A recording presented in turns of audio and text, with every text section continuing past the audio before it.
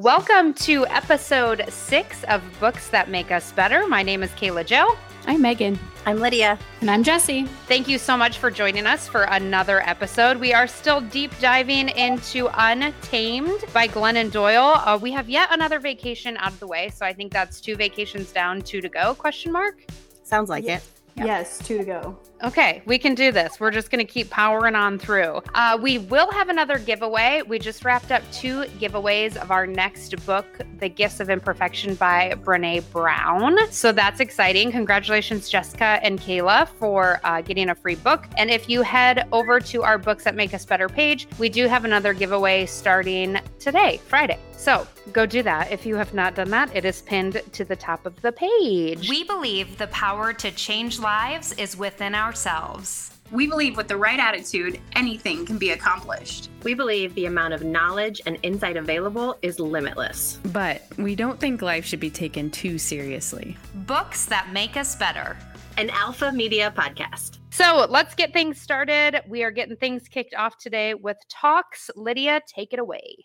All right. Well, Talks is about the discussions that Glennon has had with her daughter, Tish, about what society is showing us visually and then telling us about what a woman should look like or how a woman should be. And the discussions that they've had about whether or not those are real and like when compared to ourselves or other people that we know. And in this chapter, Glennon, she writes, I can teach them how to be critics of the culture instead of blind consumers of it. And they're looking at magazines, and Glennon can tell that Tish is looking at this magazine, and Glennon's like, do you feel like this is what a woman really looks like? And Tish says no. And so it leads them to talking about what is real and what is perception placed on us and an expectation placed on us because of that perception.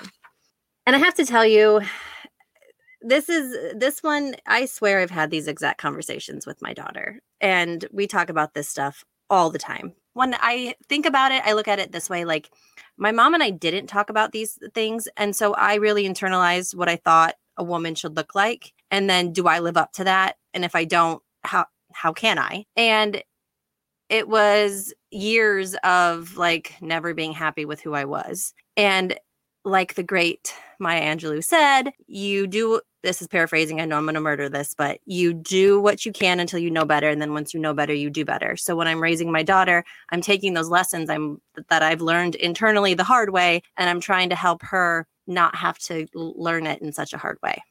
Whether she internalizes it or not, I guess is to be determined, but she does really surprise me with some great insights sometimes. So I feel like it sticks. So one of the interesting things that I saw this week that is along the same lines on Facebook was somebody posted that they had recently gone to a swimming pool, and there were so many women who did not have cover-ups, who did not have large t-shirts on, that were in the pool playing with their kids and just being there and enjoying it just like any other person should. And I wonder when we get to, your guys' daughters, when they grow up, what that's going to look like, what the difference is between women now and how women feel about their body versus, 20 years from now. I wonder how that whole mindset will change. Totally. I love watching the body positivity movement that's like going on all over social media. But also, I know there's like this little battle between millennials and what are the young ones? Gen Z? Gen Z. Okay. So there's like this battle between them of like, the millennials are supposed to stop wearing their high-waisted jeans or skinny jeans and their middle parts and whatever. But I saw one where I was like spot on. But, like we all grew up in the early 2000s where we wore like the low-rise jeans, our butts were hanging out, and it was very uncomfortable. Let's be real. So like we gave them high-waisted jeans and body positivity. So like, yeah, they have no idea what we did for them. You're welcome is how I feel, because I was like, yeah, you get the body positivity movement right now because of us, and you got those high-waisted jeans to feel comfortable. because Respect of your us. elders. Respect the elder millennials. And we're all still stuffing ourselves into skinny jeans because it's just what we're used to. I'm Oh fine yeah, with it. I would take a skinny jean over a Jinko jean though any yes. day. I Yeah. hated how it would get wet all up your leg because no, Yes. thank you. Skinny jeans all the way. I don't want the bottom hem of my pants to be soaking wet if it's No. raining or snowing or whatever. No way. Ugh. And like, not to mention, the ones where they're like straight legged baggy pants, I suppose that's fine if you feel comfortable in that, but I can't. Whoever wants it, you wear it. But that's not my Yes. jam. I'm going to keep wearing my skinny jeans. Yes, that's where the feminist in me, that's like a struggle because I see that and I'm like, oh, that's so not flattering. And why are you wearing that? And I'm like, Yeah. Lydia, shut up. It's what they want to wear. Who cares? Seriously. So Constant battle. Are we talking Yes. about like Janko jeans? Like I mean, straight? I don't like they there's sort like of some they're like the sort of, I female don't know if they're like, version. yeah, I don't know what kind, or maybe they're like boyfriend cut or something. I don't know. Yeah. They're not baggy like a Jinko, but they're not as skinny. And they don't have the great big pockets either. So I that's feel a like little different. Jesse has something to say. Yep, Yeah. hear it. No, I guess go both ways like millennial Gen Z when it comes to fashion because I definitely still rock skinnies, but I'm down for a solid pair of mom jeans now. So sorry, I guess I'm the odd man out on this one. First of love all, them. I've heard that about you before, Jesse. I think I read it on a bathroom wall somewhere. I think it also kind of ties to my my insane obsession with thrifting. And so I love finding like old pairs of jeans and trying to, put my little touch on them. So I guess that's part of it too. Okay, well, I support that. Me so too. good job, you. I'm Yeah, gonna keep you wearing look- my skinny jeans. You do your thing. I like it. I am just trying to find stuff that doesn't make me look like an Oompa Loompa. So you do you, girl. Hey, look like an Oompa Loompa if you want to look like an Oompa Loompa. Okay. You're Well, right. I think This- sometimes with Kayla and I, we don't want to look like Oompa Loompas, but there isn't clothing that is made so we don't. It's not that we seek that appearance. It just we're given that appearance by most clothing. it doesn't find we don't find it. It finds us. The one thing to add, this I thought was a really good mindset. I saw this, God bless, good old TikTok, was talking about, and I'm not getting weird with it, like that meditation we did that one time, Jesse, where it was like, Yeah. be thankful for your small intestines. But it was talking about how if you can't get on board with the body positivity movement, like if you're someone that just like is trying really hard to feel good about the way you look, but you just can't, at least appreciate what your body can do. Like, well, you know what? Maybe I don't feel 100% about how I look, but I can squat 100 pounds. And so trying to reframe that mindset of instead of trying to get on board with this body positivity, getting on board with just being grateful for the things that your body can do. And I thought that was a really good mindset. So if my body can Oompa Loompa, then God damn it, I should just appreciate that. Totally. I think that's a great way to look at it. Thank you. Yeah. The body positivity and like just feeling good with yourself and then like letting other women feel good about themselves. I just highlighted this one part and I really liked it because it was right after Tish was like makes her petition to like save humanity. And she said, I liked her idea so much. It wasn't enough for women to have equality with men. They needed equality with each other. How often women, man, I mean, like we can just watch it like on The Bachelor. How women just become our own worst enemies. When we work together, though, it can be so great. So we just need to find that balance. Anyway, sorry, I can be done. Well, no, one last thing, I guess, now that you say that, is that this week in our own group chat, Megan, you brought up a book that we should maybe do next. And like, I feel like we had a pretty healthy discussion. All of us, I think, felt really comfortable bringing our own thoughts to the table, but then also respecting what everyone else had to say. And so that's one thing I've appreciated so much about this podcast is that none of us are in competition with each other. Like this is all just something that we're doing to kind of, we're doing it as a group, but we're also supporting each other independently. And like, I just think that's really rad. Yeah. So go us. Yeah, Go us. I agree. I love it. It's refreshing.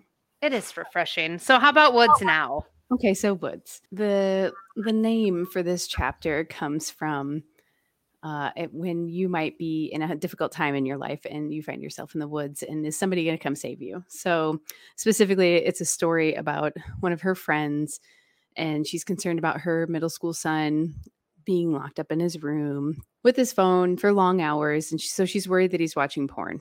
And so Glennon tries to like talk her through it and say, what are you going to do about it? And her friend says she has no idea what she would say. So Glennon kind of gives her a idea of what she could say, because I feel like Woods, the chapter is about greater things, about wading into the hard thing to talk your kid out of it. But also I felt like it had a good message about pornography in general and how to address that with your kids. Because I know that, it's going to come up. The internet is prolific. So essentially, Glennon says, while some people might find that there is some porn that is, I don't know, freeing for them, or it's very liberating, the majority of it is misogynistic and violent and not the right message. And she says, you don't want him or any of your kids to get the wrong message about it, because, sometimes the sex in these videos is just made to sell it quick, get you addicted to it, and kind of you get your high like any other drug. But then you come down and it's really wasn't worth it. And so you might get confused when you actually get yourself into a relationship, what is it supposed to look like? And so she makes this distinction that we don't want you watching porn because it's bad. We don't want you watching porn because the opposite sex is so actually good if you're doing it the right way. When you have the good connection and like, you're not, there's consent, everything, all the good things going in. So this is why it's so good. And so she said, don't you dare leave your kid in the woods by himself to figure that out. You need to wait in there. And that's this is parenthood. But I think that's also, it's not just parenthood, it's being an adult. And if you have children or young adults in your life, these are lessons that I think you need to help people wade through. Like if you see the lesson, you need to be going deep in the woods with them too and helping them come back out of it, because life ain't easy. And while we have it all figured out, telling them, we all know, maybe my parents would always tell me, don't do that. But sometimes you have to experience it, right? Or you need someone to come in there with you and pull you back out. So I think that was the moral of this, was you're going into the woods, but you need to help those people out. I do think that's a really good analogy, though, into the woods. I did like that, though I'm not looking forward to any of those awkward conversations that are coming in the future. Mm-hmm. Yeah. So I highlighted at the end that she said, I think this is to the point of what I was saying. We don't have to have answers for our children. We just have to be brave enough to trek into the woods and ask tough questions with them. We can do hard things. I need you to know that listening to it, having her end it and saying, we can do hard things. So good. There's something else in one of these other chapters that I'm definitely going to try and read it with the same inflection. I don't know. I can't remember which one, but man, it's so good. I'm going to try it. So get excited. I can't wait. This buildup is immense. Wow. That's a really fitting phrase for this chapter. Buildup. We're all waiting for the climax, Megan. Oh. In the woods. In the woods, yes. So this next chapter reminded me of Lydia, because I think Lydia quoted it and posted the end part on Facebook. So I actually read this next chapter, Cream Cheeses, while we were driving back from Denver. And I loved this chapter so much that I actually made my husband turn down his music so I could read it aloud to him, because I just thought like it was so wonderful. And I did do that. So essentially what Glennon is talking about in the next chapter is an email that she got because the parents would kind of take turns and rotate through providing breakfast for the kids after their early morning sports practices. And so a parent will deliver a full spread of bagels, cream cheese, juice, bananas, all the fixings to school. And then the parent sets up a buffet table while the children's practice is going on. So then once they're finished with practice, all the kids can have a really good breakfast. We'll also mention that bagels are an excellent carbohydrate to eat after exercise. So I'm just going to throwing that on out there to everybody. Noted. I love So, bagels. me too. So she gets an email from one of the moms, and the mom was like, "Hey, I've got this concern. Last week, one of the moms only brought one kind of cream cheese, and some of the kids, they didn't like that cream cheese, and so, the travesty, some kids had to eat a dry bagel. And so maybe you, Glennon, could go to a shop down the street where they have 5 different kinds of cream cheeses, and you could supply all 5 flavors of cream cheese and bring them to the breakfast." And so essentially Glennon says 5 flavors of cream cheese is not how to make a child feel loved. 5 flavors of cream cheese is how to make a child an asshole, which I thought was exceptional. Yep. So then, she goes on to say that successful parenting is it's not giving your children the best of everything.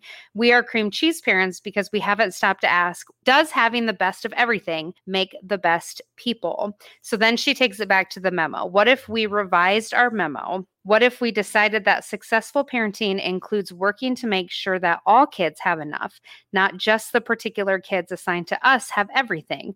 What if we used our mothering love less like a laser, burning holes into the children assigned to us, and more like the sun, making sure all kids are warm? And it gives me the goosebumps. I was just going to say goosebumps. Just reading it, it's so wonderful because I do think that I, being the mom of an only child, guys, I'm guilty. Your girl is guilty. Guilty as charged. We all do it. Okay. We all do it. Oh, thank God. I have to say, I saw a TikTok today. I'm on the TikTok too much. Anyway, I saw a TikTok today that is reminding me of the part where she says, what if we used our mothering love less like a laser? Okay, that part. And burning holes in the children, blah, blah, blah. But like the sun, really spreading it out. Okay. And this mom wore this dress, and it said free mom hugs. And then she had a sign that said, if your family didn't accept you. So she's at a pride parade. If your parents or your family didn't accept you, I'll be your mom. You call me for anything. Get a hug, whatever. And she's hugging everybody. And she was doing it. She was using her mom love like sun. Oh, I want to do that. It was so beautiful. I want to do that. I know, me too. And I don't know if anyone else has done this, where you try to be a mom to other kids, stranger kids that are maybe or something. I'm thinking of a specific example for me where one kid fell down and I was trying to help him. And then another kid was throwing rocks and it was a little dangerous. And so I used my mom voice. Every single time I try to spread my mom love, I'm not going to stop. But they give me this look like stranger danger. And I'm like, okay, you're right. Yes, I am a stranger. Can you see my motherly love though? I'm trying to be chill here. That's my kid over there, and that's my other kid over there. I'm just trying to, I don't know, be a mom and show you I care. Don't look at me like I'm a creep. But no, I get it. One time Liam was going through a really hardcore purple dum-dum phase, and we went to the park, and so I just grabbed a handful of dum-dums, and then I found myself walking around the playground because I was giving Liam dum-dums, and I'm like, how can I give my own child dum-dums and not offer dum-dums to other kids? And then I realized how creepy it is to offer other people's children candy on a playground, and that, I think I saw someone report that on Facebook. Yeah, that incident was actually in the paper. This is a very, very loud woman walking around giving kids dum-dums. Okay, you're not very loud. You just have a voice that carries. Thank you.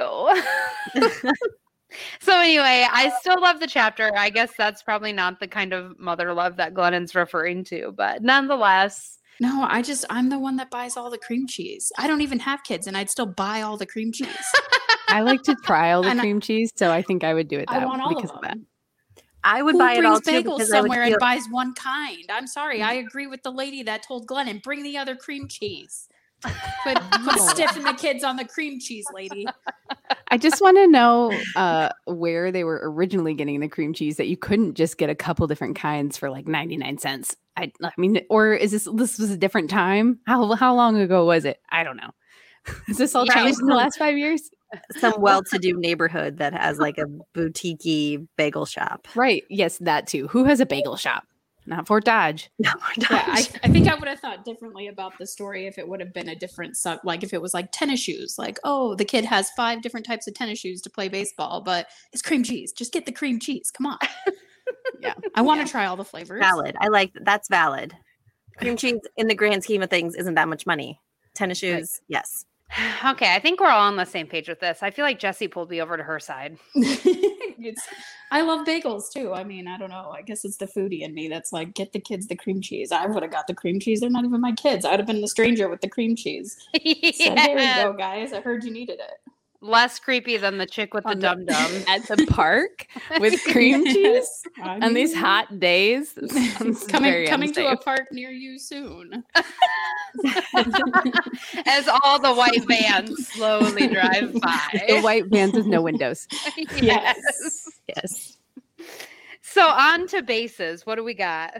All right. So bases, this chapter was, the title comes from the idea that Glennon had been watching the border crisis, and that, children were being taken from their parents who were seeking asylum. And, she was just literally sick about it, like to the point that she slept for like 12 hours because it just physically made her sick. And when she woke up in the morning, she, got to work right away, assembling a crew to, seek change and to make a difference. And so she covers kind of the different types of privilege and how they can affect viewpoints in different people.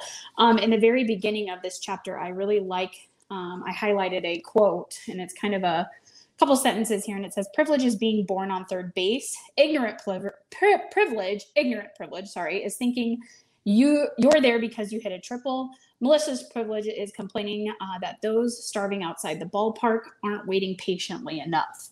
And she goes on to kind of talk about her nonprofit organization and how they have helped children who have been separated from their parents be reunited.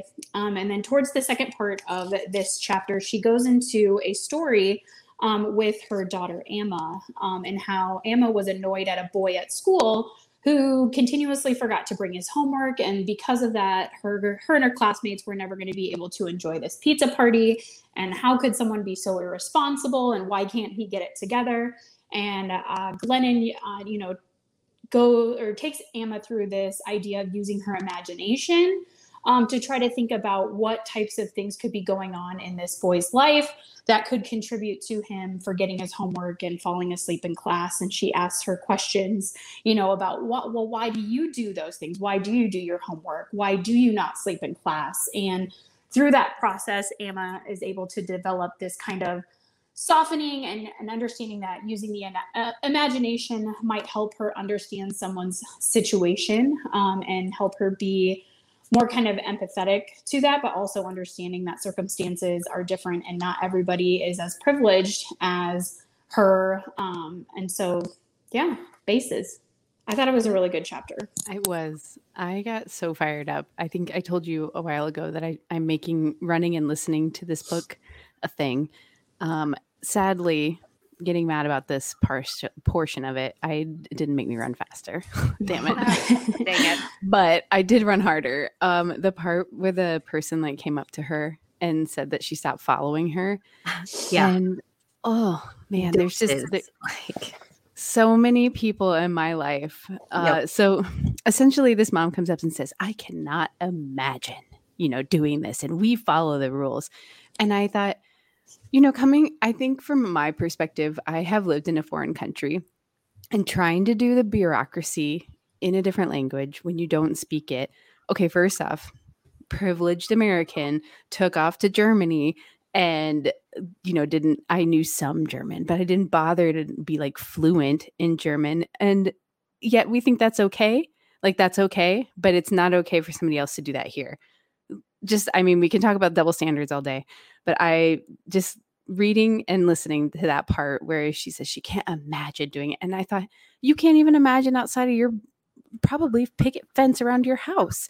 Because have you ever even left your city? Do you even know? And maybe you have, but you haven't lived there. You don't know the extreme poverty they're living in. You don't know what kind of like mafia drug cartel is going on. You have no idea what that's like. And are you really, really saying that you can't imagine doing that with your daughter? You really would not do everything in your power to keep your daughter safe?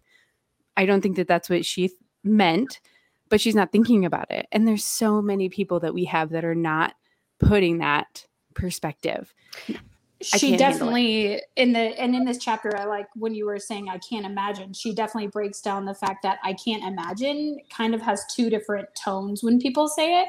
So like sometimes when people use that phrase, they're using like humility and awe and softness and gratitude behind it. And then other times they're using this like dismissal and judgment. And I feel like most of the times probably when I have used it, I probably have been from that place of dismissal and judgment, because I can't imagine, because I've never been there. I definitely have had feelings in the past where I have gone through that, like, well, why would they even try if they know they could lose their kid? Why? I don't understand it. I can't imagine. And it was that I can't imagine from a dismissal and from a judgment standpoint. So when I read this, it was kind of like I have done that. I have been there. And but only through my own like evolution and learning, and have I been able to come to the other side and understand that humility and awe and softness and just empathize with that. But that's great that you can, because not everybody can look at it that way and realize, and that's an important step.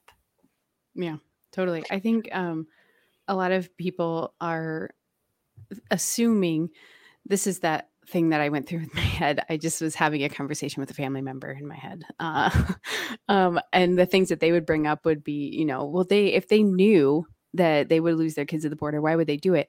And I thought, how much news do you get from Central America that would pertain to you? How much news do you get? Now, think of yourself in their situation. And do you think they're getting any of that news? Like, why would they know? But that's just comes back to that American mentality where we think that everybody knows what's going on here. I mean, sadly, we are featured everywhere abroad, but not all these tiny things. Why? And if you're living in a place of extreme poverty, or maybe not extreme poverty, maybe you're living in a place that's war torn. Maybe you're living in a place that drug cartels. Fine. You have all these different situations. Are you really watching the news? Are you really paying attention to that sort of thing? Are you thinking, I got to get the fuck out and I got to protect my family and friends? Well, and that's the thing, is that I can't imagine not letting my son play in the front yard. I can't imagine not letting Liam outside of the house for fear that he would be shot or blown up or kidnapped. Like, we are privileged in the fact that we can let our kids be outside. And, of course, aside from the normal parental worries that my brain, and I think everybody else's brain, goes to, but like, we don't generally worry about those things. So if it came down to me, running across a border, or for me being able to not give Liam a good life for the fear that he would get into drugs or be shot or be murdered, oh my gosh, I would cross the border 10,000 times. Yeah. And I probably wouldn't stop until I got him somewhere safe. Yeah. And so I just think that because we are not confronted with those issues regularly, and that's a generalization, I can't, obviously different people are from different cities and different backgrounds and different areas. So this is just specifically speaking for myself, but because it's not something I'm confronted with, or I think generally America, I think it's not something we think about or consider. So then we hear about these people in other situations and we're like, gee, they're real stupid for trying. I mean, they know they're going to lose their kids, right. But we're lucky. And I think we forget about that. We get comfortable and we forget. Yes. And to that point, America has always had this, this is the place of opportunity. This is the land of freedoms. Mm-hmm. And like Megan, to your point, they may not have the ability to watch the news and to know all of these things. So they're still viewing America as like the golden land to give them the life they want. Mhm. And so they're just going. Yeah. And Yeah. I don't The know. American Yeah, dream is perpetuated it is. everywhere. It is. And it's westernized in a lot of other countries where they seek the American dream from their own country. I think Yep. that has very much permeated everybody else's general psyche. So it's no wonder they're coming here. They think it's this, like you said, the great big land of opportunity. But I feel like the huge point that Glennon was making is that there's all you simply have to do is imagine, just for 1 second, imagine what is going on. And she said, I highlighted this part. She says, imagination is the shortest distance between two people, two cultures, two ideologies, two experiences. I mean, Yes. simply, it's such a simple step. Can you imagine yourself in that situation? Oh, I'm sorry. One thing this was a couple years ago, I think 2 or 3 years ago, I had a colleague that I worked with. And over the summer, I had been doing just some reading. I like to read books before the year starts as like motivation. And it's getting me excited. And I read this book called The Energy Bus. And it was, uplifting and motivational and all that. And so we were talking about it. And she had printed out a new poster for her classroom. And I looked at it and I read it. And, I asked her to, tell me more about it.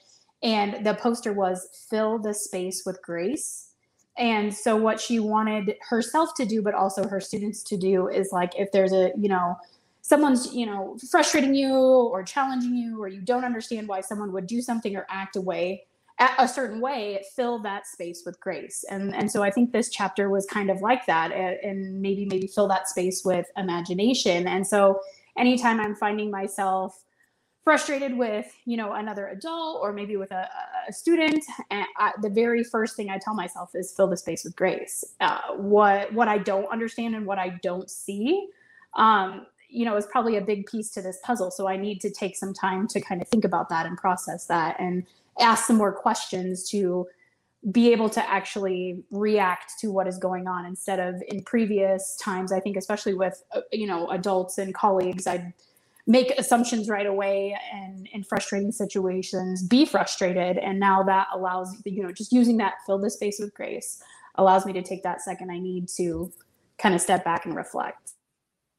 That's a great reminder. I'm writing it down. I know. I love that.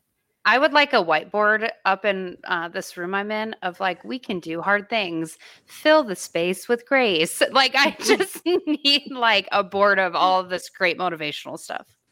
Yeah. This chapter also made me think a lot.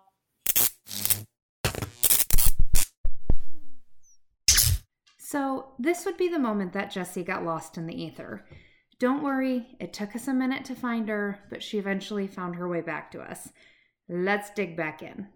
So Islands is really about taking the time or acknowledging what it is you will allow on your own island, which is, your life, your family unit, what it is you will accept in there and what you won't accept. And then if somebody does something that is not acceptable for you on your island, the importance of acknowledging that and not letting that person slide. And she tells the story of her mother. And when Glennon came out and announced that she and Abby were in love, she could still tell that her mother was very hesitant about it and worried. And her mom wanted to come and visit, and Glennon told her, you cannot visit until you have worked through your own issues with this, because I cannot allow that to be around my children. We aren't living in that space, and my children are happy, healthy, and I'm not going to allow that energy into our family unit. And I love that so much. And without even realizing it, without putting it in this context, that's what I do. That's what my husband and I do. But therapy helped me with that. And I just call them boundaries. But I am 100%, this is what I accept and this is what I don't. And if I don't really care who you are in my life, if you cross that boundary, I will tell you, I will hold you accountable. If you have an issue with me holding you accountable, that's on you, boo. I don't care. Like, it's not that don't want to say I don't care, but it's not going to impact me. It's not going to sway me in letting you back in until you show me that you're learning. Thank you, therapy. What I can say to that. We are snapping. Can you hear our collective snap? Can you hear it, listeners? But I really like the end of this chapter, and I basically highlighted like the last 4 paragraphs. But she says, a woman becomes a responsible parent when she stops being an obedient daughter. When she finally understands that she is creating something different from what her parents created. When she begins to build her island, not to their specifications, but hers. And so right now, you are being required to choose between remaining an obedient daughter and becoming a responsible mother. Choose mother. Every damn time from here on out, choose mother. Your parents had their turn to build their island. Your turn. And I imagine reading that in Glennon Doyle's voice and goosebumps. It's goosebumps. It's good. Love it. Like, even, I don't care if you, even if you don't have kids, like, you're building your island, you're building your world, your life the way you want it to be. If somebody comes in there and wants to mess with it, don't let them. Yeah, absolutely. You don't have to. I think I agree with the therapy, teaching boundaries. Because, Rob and I do the same thing. And it's oftentimes with family members. But just, it took me 2 years, but finally learning where to draw the line with certain people and how far I'm going to let them push me until I break, basically. So now I don't do that because this is our island. This is how we operate here. Let it go. Yes. I don't, what did Abby say? Only love in. Yes. Totally. Love in, love out, love in. Mm-hmm. And I have a family member that when I was holding that person accountable for some things that were said and they didn't like that, they were like, oh, so you're going to hold a grudge? I said, no, I'm holding you accountable because what you said is not okay. If you can't manage that, that's not my problem. Didn't really like it, but I'm sticking by it. Like, I don't even care. I hold everyone to that same standard, and I don't. That's just who it is. I don't care who you are. So I feel like I kind of have an interesting perspective on this because I grew up in a really small town, like town of 300 people. And my dad was the Lutheran pastor in town. And so if you want to talk about people having expectations and people having thoughts on the things that you do and thoughts on the things that you don't do and thoughts on the things that you say or you don't say or the things you wear, it was exhausting. And so that, and I wouldn't, I don't know that I would blame it on that, or I don't know that I wouldn't blame it on that, but that turned me into a person in my early 20s who had pretty legit social anxiety because I felt like people were always watching me. People are always judging me. People always have opinions, and probably they still do. But like I ran out of fucks to give. And probably my parents would tell you I didn't have many fucks to give while it was happening. But I think as a teenager or as a young person, I did. I probably just the easiest way to go against it was to literally just go against it. How many different colors can I have my hair? How far can I push the boundaries? Like I was kind of that kid because when you are in a glass house, like what else do you do? And so it has been coming from my 20s to my 30s, a really interesting learning experience about the things I care about and the things that I don't care about. And I have finally gotten to a place, will agree, with therapy included, where I can set a boundary and say, I am doing this because this makes me happy. And if you don't like it, then that's not really my problem. That's your problem because it's my island. But it is a long road. And if you're someone that suffers with social anxiety, it sucks. Social anxiety sucks. Yeah, for sure. I feel like the last election, and the last presidency really pushed to the forefront for me the part where she says, Lydia already read it, but where you're choosing between being an obedient daughter and becoming a responsible mother. That came to a whole head for me because I couldn't just sit by and watch my family and friends support somebody, Trump. I'm just going to say it. I couldn't watch it because I am a humanitarian. I'm so glad you clarified that because I didn't know who you were talking about. I was very confused. I know. So confused. But I'm such a humanist. I can't stand by and watch other people be hurt. And a lot of my friends will tell you that Kayla Jo is a pit bull too. So she gets it. We're pit bulls together. I cannot stand by. And so I definitely was confronted with that here in my 34th year, going to be 35th year of life. I have finally decided that for me, it's more important to be a good mother and a good role model for my kids and other kids that are watching me than to be an obedient daughter. And my therapist helped me realize that the people who are of a certain age group perhaps they're not trying to make us feel terrible about our choices or like we're being bad daughters and sons. It's just that's the generation they came in, and they have a lot of learning to do just like we do. But in their generation, you respected whatever your parents said or elders. You just laid down and just did it. But I'm a millennial and I don't do that.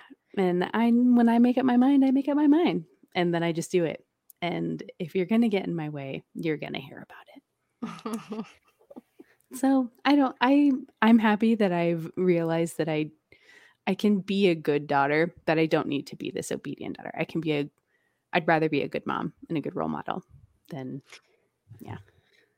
I'm with you.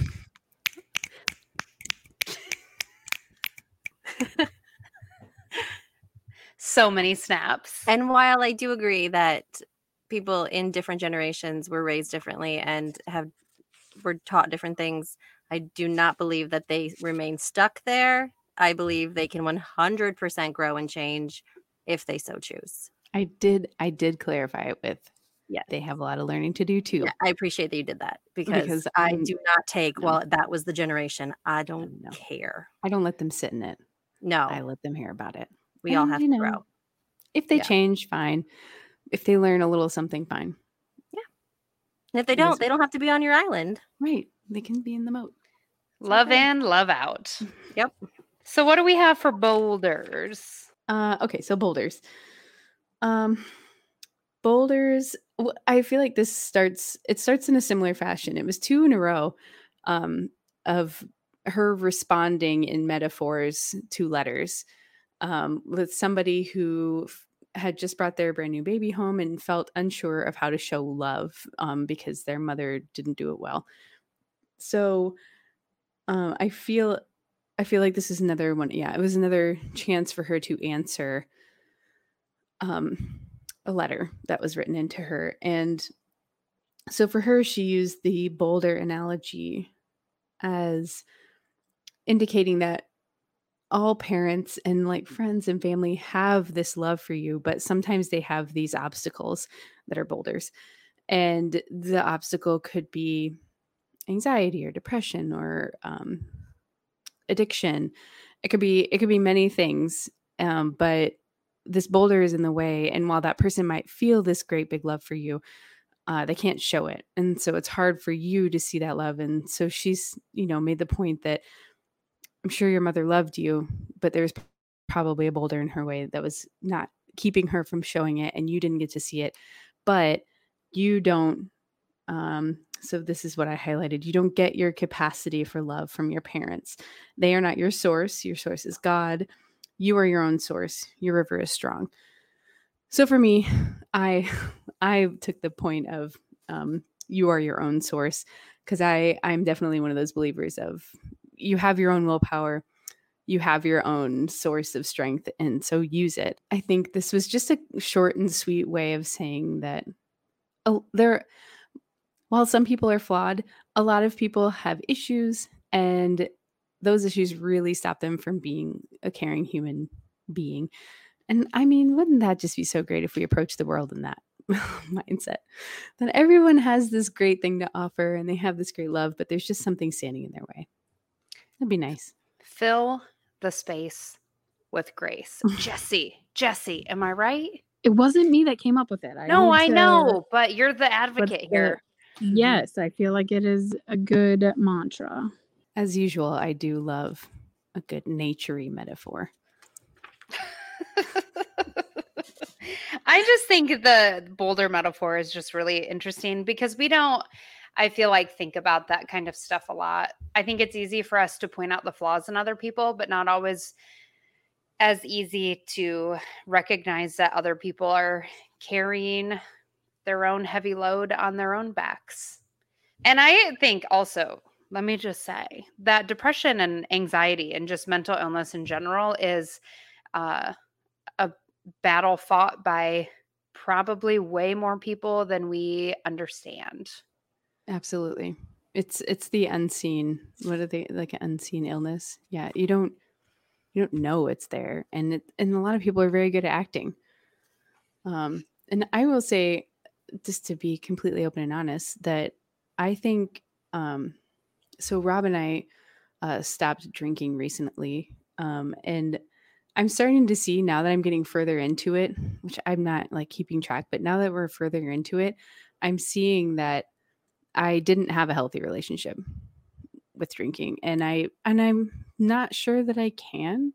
And I know it runs in my family, so the further away from it I get, and the more aware I am of our like family unit right now, I'm realizing the happier and like more, I don't know, cohesive our family unit seems to be.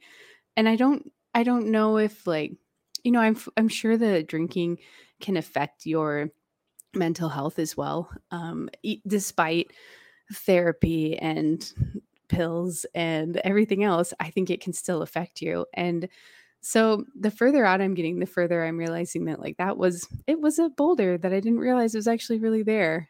And I know that's strange because of like my Ono winery, but I think you can still enjoy everything that the winery has to offer without actually enjoying the wine, as it turns out. The ambiance there is 10 out of 10. But the wine's delicious too, so I'm not. I mean, the wine is delicious, but yes. Yeah, go ahead. So much other stuff to enjoy. I agree. I literally do not care, because I think many people can have a fine relationship with wine or beer or whatever. I'm just maybe not the one that can, and that's okay. I like LaCroix. I'm okay with that. LaCroix is delicious. I do love LaCroix. I love all sparkling waters. Oh, so tastes like TV static. Okay, foodie. Like, the flavor doesn't come through. Like, if you ever tried to watch a TV channel and it was staticky, that's what LaCroix tastes like. No one does TV static anymore. That was like so 1990s. When did Gordon Ramsay get here? Well, when Netflix is buffering, that's what LaCroix tastes like. I like the one about LaCroix tastes like if somebody yelled the flavor of a fruit from like 3 rooms away. Yes, I agree with that. Snaps to that. But I still love it. So funny. I'm snapping and I love LaCroix. I just am so into snapping right now. Can I just say thank you for sharing all of that, Megan, and being vulnerable and open? Yes. Sure. Yes. That was awesome. I don't mind. I as I was running and listening is when I kind of, even today, just came to that realization. So yeah, I feel comfortable sharing with you and our tiny audience. Well, that goes to show you, though, sometimes we have our own boulders we don't even realize we have. Absolutely. It's true. I thought I was in a good place. I mean, I think I was. Now I'm in a better place. Good. Snaps to growth. So many snaps. Okay, so moving on to Bloodbath. This one is a real empowerment chapter, in my opinion. So Glennon talks about her Love Warrior book tour and how so many of these readers showed up. But I believe, and I have not read Love Warrior, but I think that's about overcoming, correct me if I'm wrong, if anybody knows, but about overcoming maybe some of the infidelity in her other relationship and then moving forward, maybe? I think so. Okay.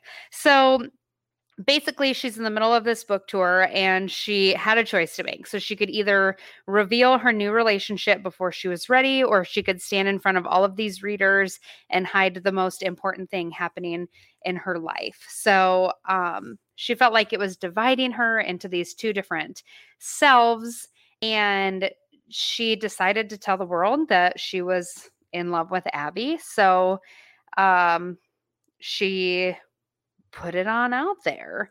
And one of the things that I really liked, and even though I'm in my 30s and not my 40s, she said, I'm 44 years old now, and I'll be damned if I choose that kind of pain ever again, of like not being who you actually are. And she said, I left my husband and I am building a life with Abby because I'm a grown ass woman now and I do what the fuck I want. I mean this with deep respect and love, and with the desire that you too will do what the fuck you want with your own singular precious life. Oh my gosh, I could snap for that. Like, I keep hearing Megan and her, like, oh, hearing Glennon say it was so great and so fabulous. And It like was. that. Oh, That was the one. I have to find it though quick because I do want to keep talking. I'm going to try and do it in Glennon's voice because it's amazing. It just is so good. And then it, she reveals it the next morning. She woke up, she poured herself some coffee, opened the computer, took a long, deep breath. And then she got wonderful, wonderful feedback from people and a lot of love and a lot of support. And she said, may we all live in communities where every person's truest self is both held and free. Love it. It was great. Yeah. And listening to her read that, I think it's funny because when you're reading it, like, I don't know if anyone else says this, but you sort of read ahead. Like you're reading forwards, but you might be reading ahead forwards. I don't know if anyone else does that. I kind of do that. I skip ahead and go back and forth. Yeah. But when you're listening to it, you can't do it. So it was totally unexpected when she said because I'm a grown ass woman now and I do what the fuck I want. And then, I thought, oh yeah, do what the fuck you want. And she said it in the same way that she said for Alicia Keys, I do what the fuck I want. And then she says the part where she says, I mean this with deep respect and love and with a desire that you too will do what the fuck you want with your own singular precious life. Because it was this like motivational, like that you too will do what the fuck you want. And I was like, yes. That is so great. It was just a surprise, and I laughed out loud, and that's hard to laugh when you're running, but I did it. I didn't fall and die. Good on you, girl. I had the stroller to not fall down. And that's it. I guess that's the moral of the chapter. Do what the fuck you want. And I'm here for it. Yeah. And I think the other point was recognize your community that does support you and forget about all those, I don't know, who don't. And I think we talked about this in our chat also this week, that we're going to displease people. You will in your life displease people. And I think that's the biggest thing that has been difficult for us as a business to understand, that while most people are super happy to come to the winery, of course we have somebody who's not happy and we get complaints, and that's fine. But in the beginning, it was really hard. I have worked in customer service, so it wasn't hard for me. But in the beginning, it was harder for some other parts of my family to, battle with that and really try to balance it with, oh, I'm trying to be a people pleaser, and oh, I really want people to be happy, but also I can't go overboard. And I think that is probably like the best. Not the best, but one of those good nuggets of truth in your life, that you're always going to make somebody upset and you can't help that. So better to just not dwell on it and move on, because they're not your problem. It's their problem. There's a quote in Bloodbaths that kind of goes along with what you're saying, but from the other end. And so I'm thinking about the people who are casting judgment. And she talks about that judgment is just another cage we live in. So we don't have to feel, know, and imagine. Judgment is self-abandonment. And I think if we all took the time to really think about judgment that way, when we are thinking about other people or, in businesses or whatever instances that we have judgments about, did we really take time to feel, know, or imagine before we even cast that? Because I know I'm 100% guilty of just immediate judgment. I'm like, God, I'm freaking Judge Judy over here, all day long. And I'm like, it was just so a part of my life, and that I just said, oh, it's human to do that. Well, it might be human, but that doesn't mean it's right. And are there ways to work through that? And so I liked that part. I did too. Yeah. That was good. So at the very end of the game here, we took a look at the next chapter, which is called Racists. And what we decided was that this chapter deserves an episode all of its own. It was important to all of us that we paid respect to this chapter. We talked about it thoroughly. So we decided as a group that we would release this next chapter as its own episode coming up this Tuesday at 5 a.m. So we have kind of a special episode coming up. So if it feels like this episode ended kind of abruptly, well, that's because it did. So don't forget to head on over to our Facebook page, Books That Make Us Better. Share that post for a chance to win your own copy of The Gifts of Imperfection by Brené Brown. And this time, instead of talking to you next Friday, we will talk to you next Tuesday with a special release episode highlighting the chapter Racists from Untamed by Glennon Doyle.